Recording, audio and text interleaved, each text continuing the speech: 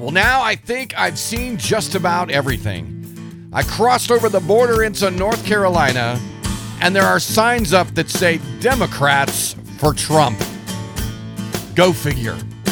Welcome to Grounded, the place to hear the salty truth. I'm your host, Scott Cates, coming to you live from the Northeast Georgia mountains and the tiny town of Tiger, where for the last 3 days, incredible at this time of year, normally we don't see these record high temperatures like we have, but it's been about 80 degrees for the last 3 days, sort of a crazy summer kind of feel, even warmer than summer usually is sometimes. But they say it's going to drop out pretty soon tomorrow. Get into some freezing temperatures, which for us will be kind of nice as the fall creeps in. Normally, this is, I think we've gone through peak season actually by now. Most of the leaves are off of the trees at this point. And by tomorrow, when the winds that are coming this evening and tomorrow evening, I'm sure they probably will be in our area. So it's been pretty out there, though, right now. It always is this time of year. But also at the same time, this time of year, people get ready and they get excited about the holidays and excited about all of that. And I don't see the excitement quite this year that I've seen before. Now, for those of you, this is episode 30. We're going to call this the Building Blocks of Hope. But episode 30, it's a landmark. I know some of you thought we'll never get to it because the last few weeks, I was in a place actually at one point where I couldn't get the links out for 2 weeks straight. So if you go back on and you click on the link, you'll see a little line that says see all episodes, whether you're on Spotify or whether you're on iHeartRadio or whether you're on BuzzFeed, whatever it is that you're on. When you click on the link, you should see all episodes, and you can back up to the two before, which is 28 and 29, because so many people came and said, well, we only got to episode 27. Well, there are two prior to this you can listen to.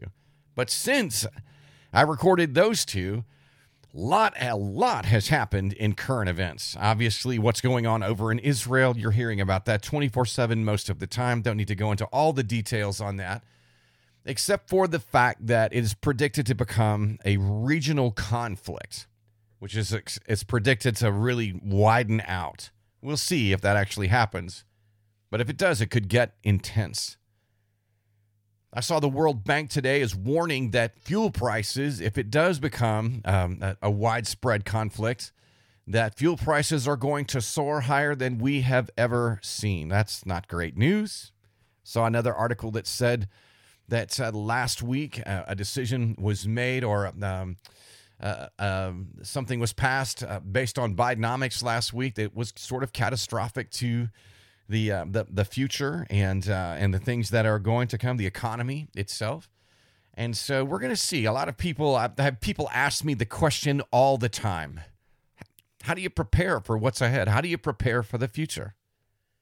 Answer is, I really don't know. Wish I had an answer for you. I wish I could give you the simple answer, but I don't have a simple answer. I know most people are looking at right now, how are we going to make it through the holidays to do the things that we're going to do? How are we going to buy the Christmas gifts that we need to buy? When mayonnaise is $8 a jar, I can't imagine what a Thanksgiving meal is going to be for most tables. And I realize we'll do it. I also realize that personal debt is getting larger and larger. I was watching just a financial report today that was saying that most Americans now have dipped into their savings and they're not able to save like they once were, which is also concerning, I know, on many, many levels. I got to look into the faces of a number of people who are facing a number of different things in their life. And I got to sit down with some friends, and we were sitting down talking about what is it? What exactly is it that's going on right now? What's causing all of this feeling of hopelessness in some ways, or this lack of hope that we once had that is missing? And so as we began to talk about what's going on and why people are so anxious, I know we use that word a lot. Oh, anxiety, you hear it all the time. But why are people anxious? And why are they stressed? And why are they facing the things that they're facing? I was in the Air Force for 4 years, and while I was in the Air Force, one of the job that I had was an aerospace physiology specialist. You've heard me talk about that some before. But one of the things that we did was we would put stress on the human body, and the stress that altitude and speed both would take on the human body. For instance, when you take the human body and you put that human body at, say, just a relatively lower altitude, and you shoot that human body into a very high altitude, it is extremely stressful and wreaks all kinds of havoc on the human body. Most people don't realize that you just can't breathe at 40,000 feet and stay alert. It's not that there's not enough oxygen. It's not that the oxygen level is any different than it is at ground level, but air has a weight. And the pressure that air is under actually goes through the membrane of your lungs and allows you to absorb oxygen. Well, the higher that you get, the less that air actually weighs, the less the pressure on your lungs actually are. And so you won't absorb oxygen the way that you do the higher that you go, which is why at sea level, most of the time, people will move to a sea level location that are very sick, and they do very well. The human body is not designed for rapid change like that. When you go through a rapid decompression on the human body, it wreaks all kinds of havoc on everything within the body. But at the same time, I used to teach a class on night vision. And you can see real quick, all of a sudden, when you flash a white light at night, how blind you can be in a moment and how long it takes for your body to recover. You're not designed for your vision to change that quickly, from dark to light that quickly or from light actually to darkness. We're actually designed to be able to, when the light is flashed real quick, to be able to see in the light very well. But when it turns dark, it takes some time for that body to adjust and for your eyes to adjust and for your rods and cones to build up in your eyes to be able to actually see at least some in the dark. We're designed for instantaneous changes most of the time. Also, when you take the human body and all of a sudden you take it from 0 miles an hour and you put it at 200-300 miles an hour, you get a thing called G-force on the human body. Doesn't do too well. When you turn real quick or you make fast maneuvers, because the body's not designed for that kind of stress. Now we get to talk about the mental aspect of all of it. One of the things that we used to do is give pilots and crew members a test. How stressful were you in your life?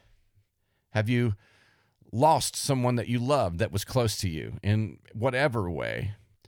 Have you actually bought a new house? Have you moved recently? 2 years, by the way. 2 years, a move still takes its stress and its toll on people at 2 years after the move. That's what we discovered. Has anything changed? Have you had your house foreclosed on? Have you had financial difficulties? All of these things were on this test because of the fact that at the more rapid pace that life would move, or the more rapid pace the human body would move, you have to be able to make decisions on the fly mentally. And for a pilot who's flying a fighter jet, if he's stressed out, what happens is all of a sudden he'll look up at some point and he'll fixate on one thing instead of being able to perform the tasks at high speed he should. And no matter the amount of training that he gets, the stress will cause him to stop for a moment and not be able to think well, because we're not designed for rapid changes. Not constantly. We can do that, but we can do it on short term. But rapid changes constantly take its toll on the human mind, take its toll on the human body. And we wonder today why we're facing heart disease. And we say, well, it's our diet and it's a number of things. The pressure of constant change that comes all the time. We weren't designed for that. Now we add on top of this social networking, media, all of these things, and we see this change happening rapidly at a rapid pace on just a nonstop basis. And as that change takes its place, and we watch the news media one evening say one thing, by the next morning changes altogether, by that afternoon changes again, and these constant changes that never end. And it's all instantaneously taken into your mind, into your heart. All of these things are taking place, and it wreaks havoc. Now, if you add personal tribulation on top of all of that, the things that you face in everyday life, and you add those things that we asked on the stress test on top of everything else that's going on in the world, then it brings us sort of a form of hopelessness that comes, and it happens that way for a reason. You were designed, uniquely designed, and you were designed literally to be stable. You were designed to live on solid ground. You were designed to be stable most of the time. You were also designed that you've got enough adrenaline in your system that when intense moments come, you can hype up that adrenaline, and it allows you to make it through the moments, short bursts of moments that you need to make it through in order to go about everyday life. And that adrenaline does everything. It makes you alert. It causes you to be awake. It's incredible. And then if the trauma is too great, on the human body, you just shut down. Like in the centrifuge, you just pass out. Or if the trauma is too great, you go into shock. It's a built-in mechanism, built into the human condition. It is what it is. Yet we go on every single day feeding this ride of life with changes that are nonstop. And we think that it's not going to have some effect. Ladies and gentlemen, it does. Now, I've learned this about myself. In crisis mode, I function well. I do. There could be 50 people in a room and a crisis hit and everyone go crazy. But for me, I can stand up and just say, okay, we need to do this and this and this until the crisis is over. And then after the crisis is over, then it takes a toll on me for a few days to a week or more afterward. What if you have to live in crisis mode all the time? And that is what many families and what many people are expecting that they're going to face coming, is having to live in crisis mode 24/7 for the next few years. That is simply, folks, that takes its toll on the human body, on the mind, on all of it. Now, if you combine that, there are some things we're going to talk about today. And I think in order for us to really go back and look at the building blocks, that's what takes our hope away in some ways. Because there's a certain way that when we face tribulations in our life, difficult times that come, there's a certain way that we're to face those as human beings. And God really does have a design for us. And there's a building block of hope that is really amazing. And in Romans chapter 5, actually, verse 5, it says, now hope does not disappoint. One more time. Hope does not disappoint.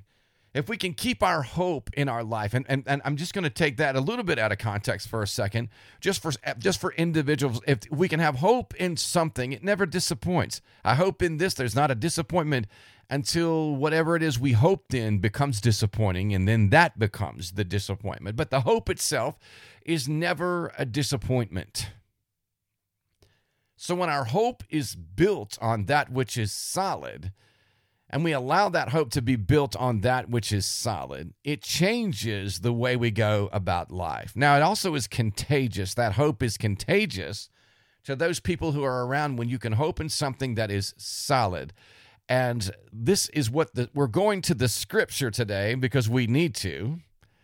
Because God has a way that he's designed the human body and the human condition that we're going to find the hope that we found in him, the hope that we have in him, the hope that we find with everything that has to do with him does not disappoint. So for those who believe in Jesus Christ, hope is powerful, it's important. 1 Corinthians 13, we see faith, hope, and love. And the greatest of these is love, but there is faith and hope. Faith, which is given to us by God, a verb which causes us to go into action. It's the hope that keeps us moving in that action, which is pretty amazing. We hope as we continue to press forward, and it's the love that drives us to move forward in what we do. And what does that mean? And it's not all about just self. A man can sit on a pew and open up his Bible and read his Bible and memorize verses every day, but never do anything about it. Now, I'm not saying that reading the Bible I'm telling you, reading the Bible is a fantastic thing. Knowing the Word of God is important, but putting that faith into action is also just as important, if not in some ways more important.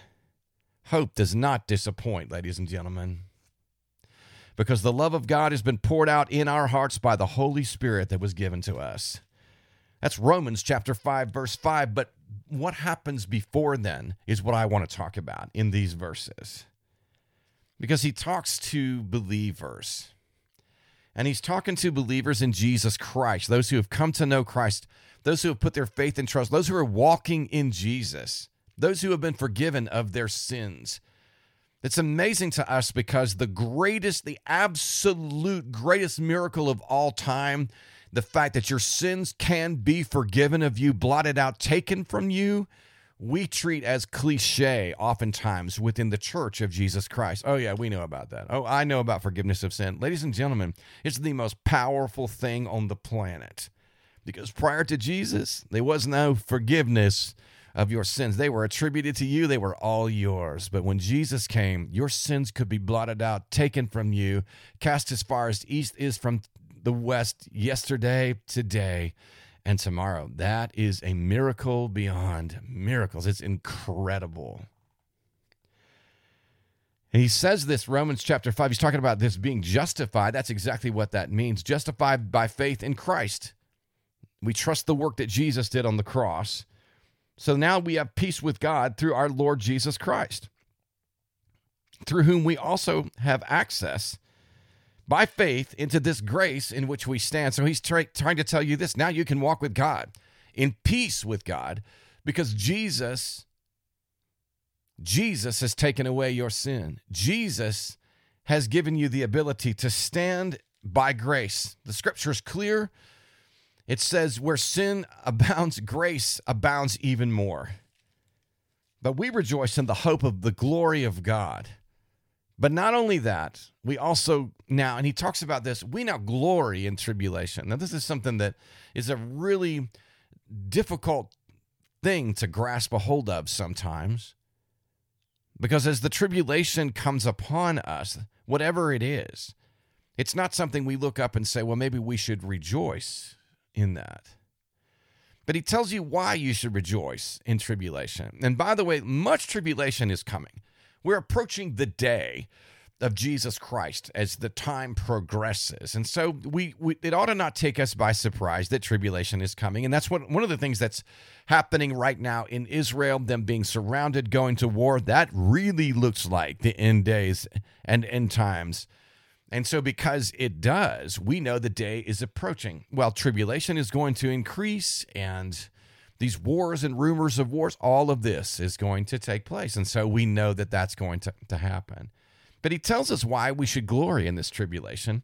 And the next thing that he says is, we know that tribulation produces perseverance. Now, this is Romans chapter 5, verses 1 through 5 that I'm looking at right here. And I'm in verse 3. And it says that we should know that tribulation produces perseverance. What does that mean? That means we're going to have to go through a difficult time that's going to grow us. Perseverance is a great word. For years, I've taught it like this. It's actually a two-part word. It's perseverance, if you look at the word. Perseverance, broken down, is perseverance. That's really how it's spelled out. I usually draw a line at the P-E-R right there and teach people perseverance. It's important because whatever it is that you're holding on to, let's take a look for just a second. I know that it's common to look at someone who might be addicted to drugs, but as a person goes through tribulation, they're going to turn to something that maybe is going to numb them from that tribulation. They're going to chase after something that they can grab a hold of, and oftentimes it's some sort of substance that will literally numb them to whatever the pain actually is or whatever it is that they're having to face. Unfortunately, that comes with addiction often as well. And so in order for that to happen, that tribulation comes, if they turn to that substance, they have to break that out of their life. And oftentimes tribulation will come in our life to break that which is of no value from us, to sever that from us so that we can now stand. It no longer has a hold on us. We've been through that, we've lived through that, and we persevered, which means it's been severed away from us, and we can now stand in strength. And what happens when that happens is it produces this thing called character. And that's in verse 4, perseverance. Perseverance produces character. And now character comes because all of those things that we know are of no value are no longer a part of us. They've been severed from us. We've persevered. We've lived through that. We've come to the other side, and we now walk differently than we did before. And then it says, and character produces hope, basically. So we know that tribulation produces perseverance, and perseverance, character, and character, hope. Now, today I began to look at, if you reverse the process, actually, I started looking at what happens if you reverse this? What if you back up and you go from hope back to character? Well, if you erase hope, character is what you've got left. The truth is, without character, there is no hope. And you can look right now at a nation that at one point in time actually had character, but today is lacking in character. It's lacking in character because we've been told that, hey, your truth is your truth, my truth is my truth, and that is horrendous. It's how I feel about that. How you feel doesn't change the truth. How you feel doesn't change the facts. How you feel doesn't change the end result on that either. And it's a reality. What happens is that we get to this tribulation, but we don't like the way that we feel about tribulation. It's difficult. And so one of the reasons why he's telling us that we should glory in tribulation, because if we're not glorying in that tribulation, if we're not looking and saying, man, this is going to come, I'm going to make it through this, and we have a goal to make it through it, we usually end up stuck in that tribulation that will affect us. What do we call that today? A lot of times we call that PTSD, post-traumatic stress disorder. And post-traumatic stress disorder is when we first saw these guys coming home from war because they were having to go through changes rapidly they never saw in their life, and they had a difficult time dealing with that. But today, post-traumatic stress disorder is labeled on just about everything at this point. You have PTSD because you had to go through this. You had PTSD because you had to live through this. You had PTSD because this was very hard in your life. And I hear this this used in people's lives that are facing difficult or have been through difficult moments.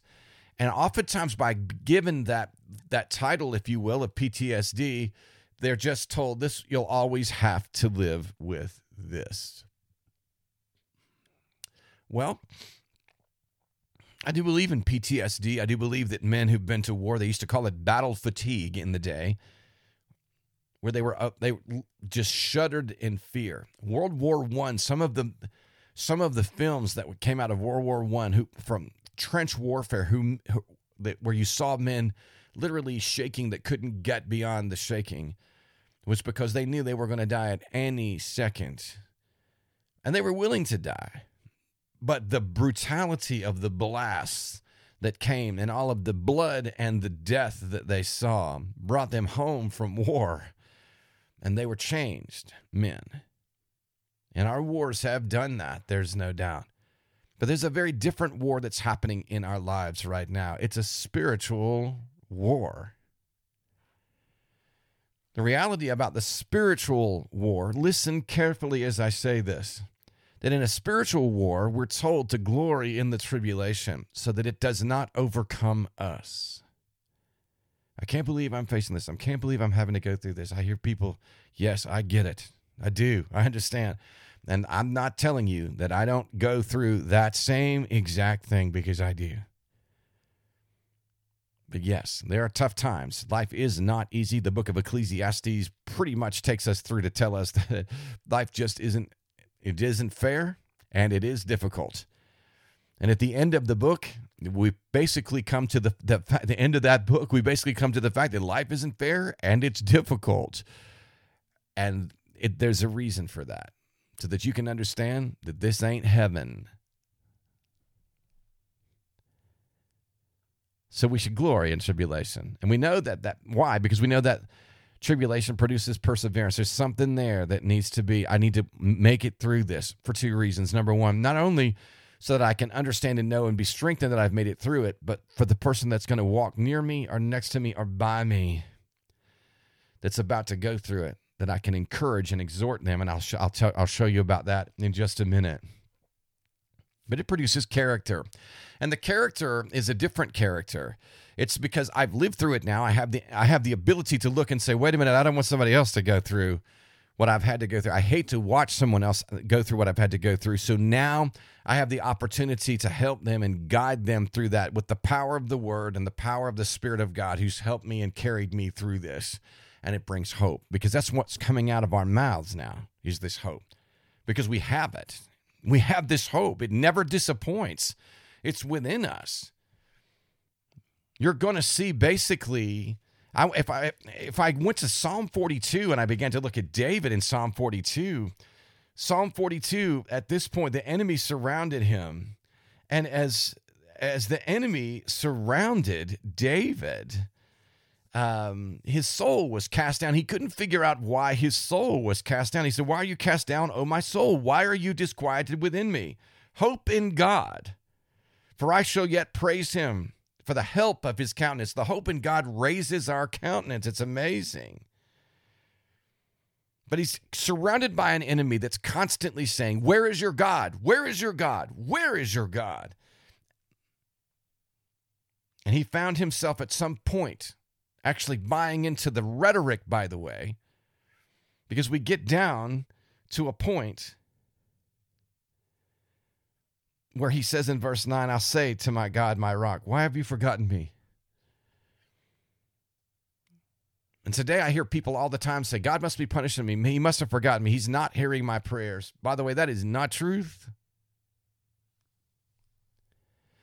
We just have an enemy that's around us all the time saying, where's your God? Where is he now? Where is he? The truth is that we actually have the ability to now answer back. And the response of our answer back, it should be, he's right here within us. He will never leave you or forsake you. He's always with us. He's placed within us. He's never gone. We have the Spirit of God that as we pray and knows the intentions of our hearts, interprets that to Jesus, which is incredible. Through Jesus Christ, the prayers don't get missed. David is reminded in Psalm 42, the Lord will command his loving kindness in the daytime, and at the night his song shall be with me. This is the prayer to the God of my life. He's the one that helps his countenance. But what happens? He was actually taken away. He was actually taken away and not given the ability to actually meet in the sanctuary with the rest of all of the rest of the people. And he says, for I used to go with the multitude. I went with them to the house of God with a voice of joy and of praise, with a multitude that kept a pilgrim feast. And he basically said, I used to go, people would come, they would bring food, when they were there, they were joyful, they were glad-hearted. I was in the midst of all of that. Because there's something about being in the midst in the house of God, especially in a time of calamity and especially in a time of tribulation. The book of Hebrews, which is a powerful book, as I look at Hebrews, and in the book of Hebrews chapter 10, the writer of Hebrews says, let us hold fast to the confession of our hope without wavering, which means this. Like David, they were saying, where is your God? Not wavering back and forth saying, Lord, where are you? Knowing that our God is with us, we hold fast to this confession of hope. For he who is promised is faithful. He's faithful. He's faithful to keep us. He's faithful to hold us. He's faithful to carry us. He's faithful to guide us. He's faithful to teach us and guide us in all truth. He's faithful to point us in the right direction. He's faithful to rescue us. He's faithful to redeem us. He is faithful to uplift us. He is faithful every single day in every single moment. He who promised is faithful. Verse 24 says, let us consider one another. This is Hebrews 10:24. Let us consider one another in order to stir up love and good works. So in the beginning, we talked 1 Corinthians 13, faith and hope and love. I was talking about that. We find hope in the middle of it. Hope's right at the very center, faith, hope, and love. The greatest of these is love. Because faith is powerful, in action brings hope, which is light like crazy. There's this light in this hope that lights and brightens up a room. And so we're to take this hope that we have and consider one another. And we're to tell it to one another, encouraging one another. As a matter of fact, he tells you exactly how that's done. In order to stir up love and good works, the love comes so that at this point, what's the love about? It's not so that you'll love yourself. It's not so that you'll shower yourself more. It's so that you'll love others, because there's great joy in loving others. There's great hope as you love others, and there's fantastic joy in the fact that you exhort another and they're uplifted with you. Verse 25 says, not forsaking the assembling of ourselves together, as the manner of some do. It's amazing. 2007, we see the iPhone really come onto the scene and isolation begins to take place. I was reading an article the other day about 2007 being the year that the population started to decrease and decline. Because now we have the phone in our hand, you know? People get more isolated. They don't want to go out. Everything's at your fingertips, and they don't want to go out.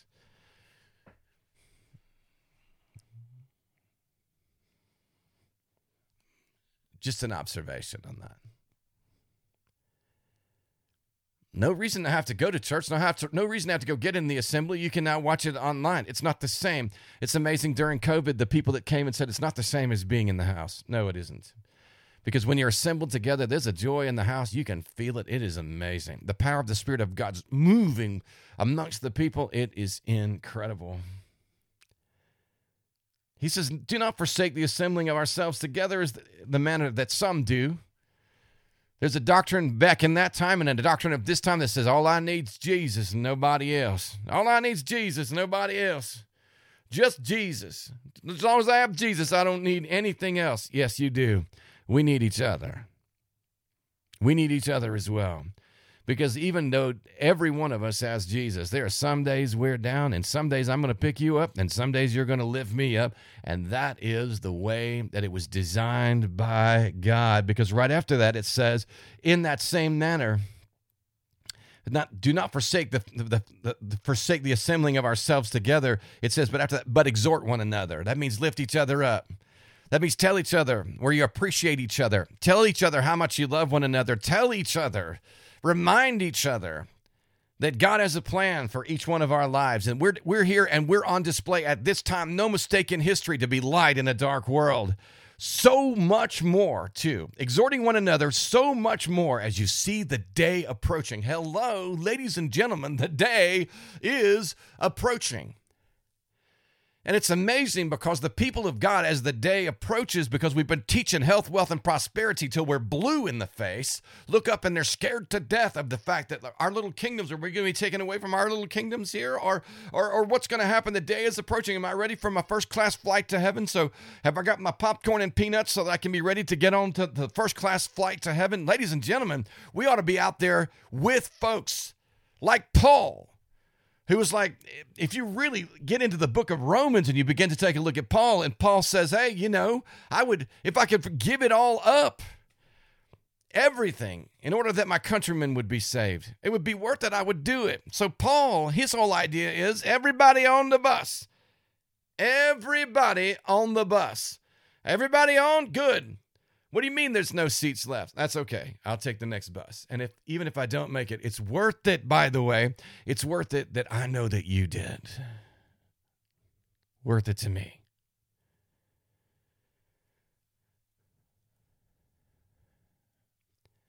I spent a lot of time counseling suicides through the years, talking people off the ledge. And I can tell you this. The one thing when I'm talking to them in that moment, the one thing I can honestly tell you is I'm not afraid to die, but I'm really afraid that they will. I'm not afraid to die. I'm afraid they are. I'm afraid to watch them die. I don't want to see them, especially a senseless death.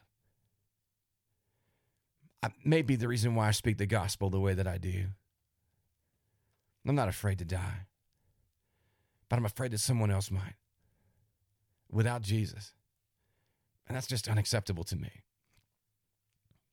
I know it's by choice, but it doesn't need to be by the choice that I made to not be all I can be for Christ. I learned something a while back. God designed me just like he designed you, and you've got a unique set of gifts just like I do. And I could say no. I mean, I could step up and say, no, I don't think I'll do that today. No, I don't think I'll be involved in that today. No, I don't think, I'm too afraid to do this. These people will think I'm crazy this person will think I'm nuts if I step up to, yeah, that happens all the time. Or what if I don't?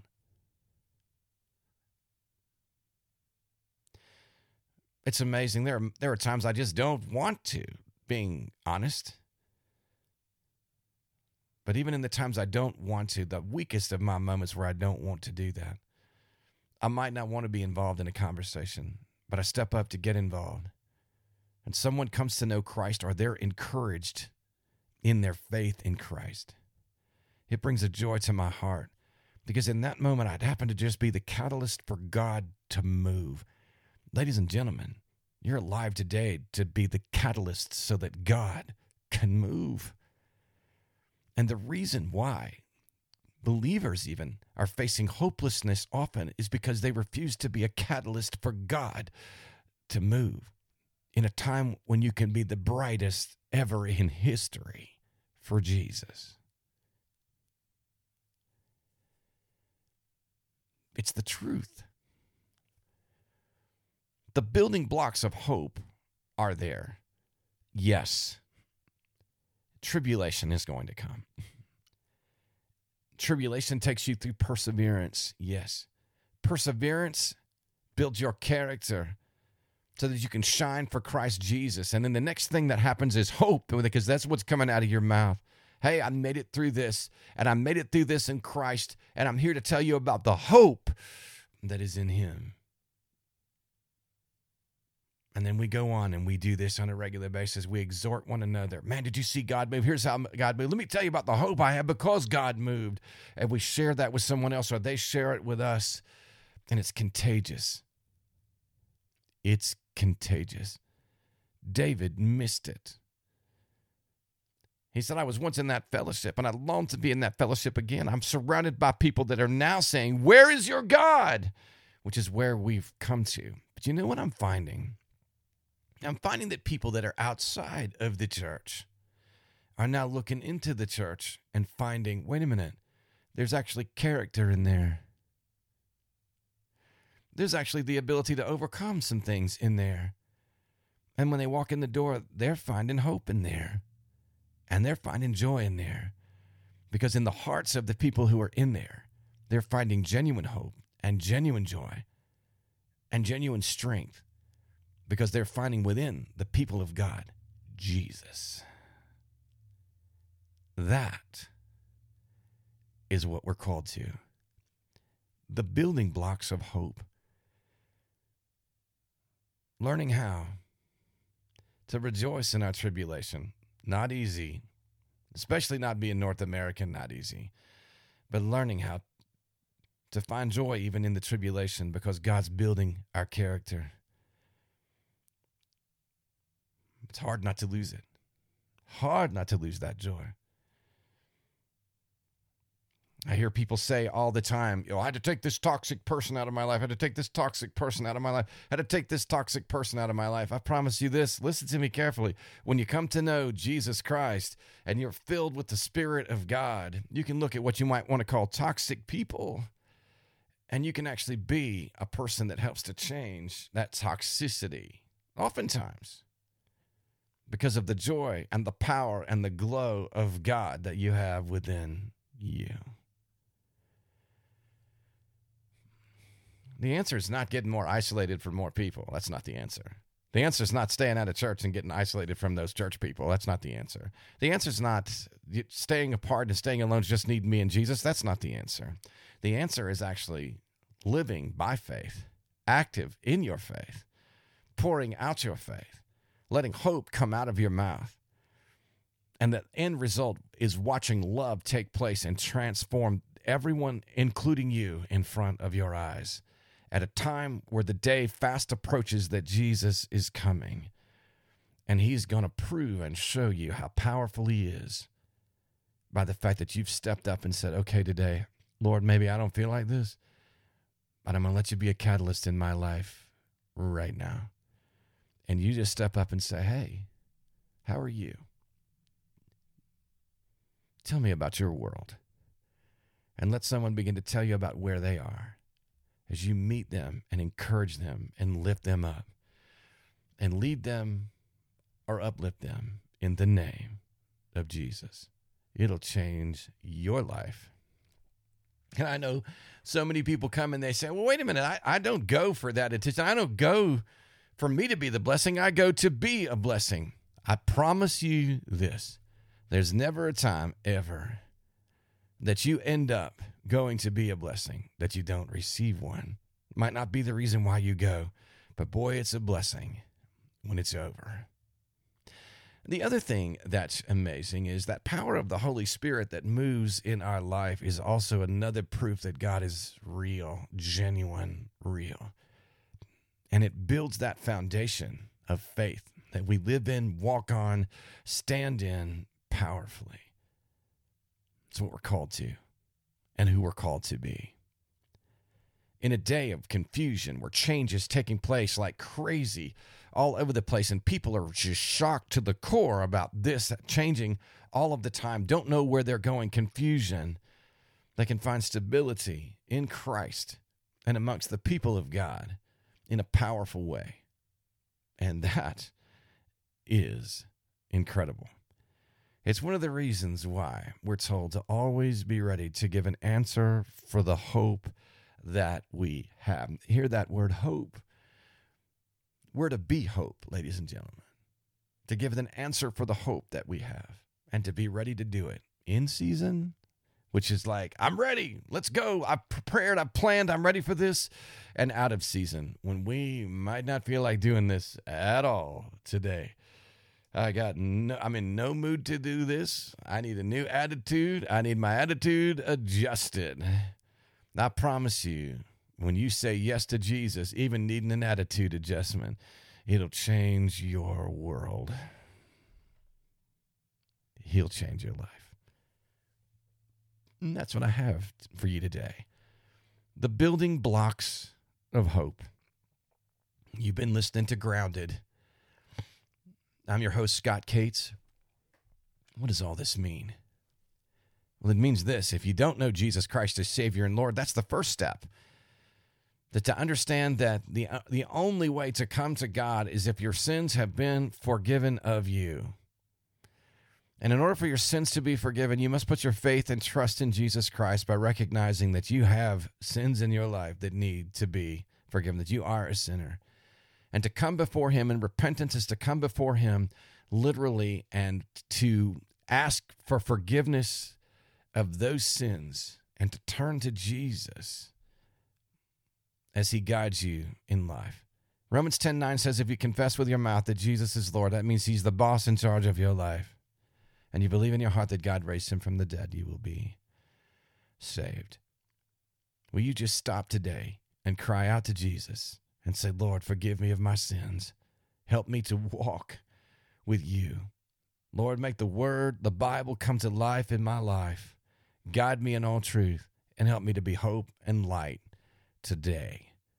If you're a believer maybe and you've been caught in tribulations, things that are really difficult, and you've been unable to find joy, would you go back like David And basically, as David comes back and says, Lord, restore to me the joy of my salvation. Lord, help me to revisit that joy. Help me to find joy. Rejoice means to revisit that joy and to find it once again. Ask the Spirit of God to pour joy into your life. Finally, at this, it's so many Christian bookstores are filled with self-help books. You can help yourself by doing this. If you do this, you can get, and it's amazing because so many people are looking for more light, more light. I need more light. Give me more light. The truth is this. You have light, and you do. You want more light? Here's how it comes. Let me explain. When you share the light that you have with someone else and the light comes on within them, and then that light comes on within another, and that light comes on within another. Now it's not just your light, but there are 4 in the room. 4 in the room. Ladies and gentlemen, you can light 1 candle and it will light up the room. But when you light 4, it gets brighter. When you light 400, it gets brighter. There's something about being in the fellowship of God and the assembly of God in the house of God. It's a bright place to be. Get in there, brighten it up, hang on to the joy, drop the criticism, drop it now, begin the exhortation, begin to look for the things that you love about being in the house of God, the things you love about Jesus and God's people, and encourage one another, lift one another up, because these are exciting times, these are exciting days, and God's about to work in an incredible way. Thank you for listening today. Episode 30, The Building Blocks of Hope. I'm glad you tuned in today to listen. We'll see you next week.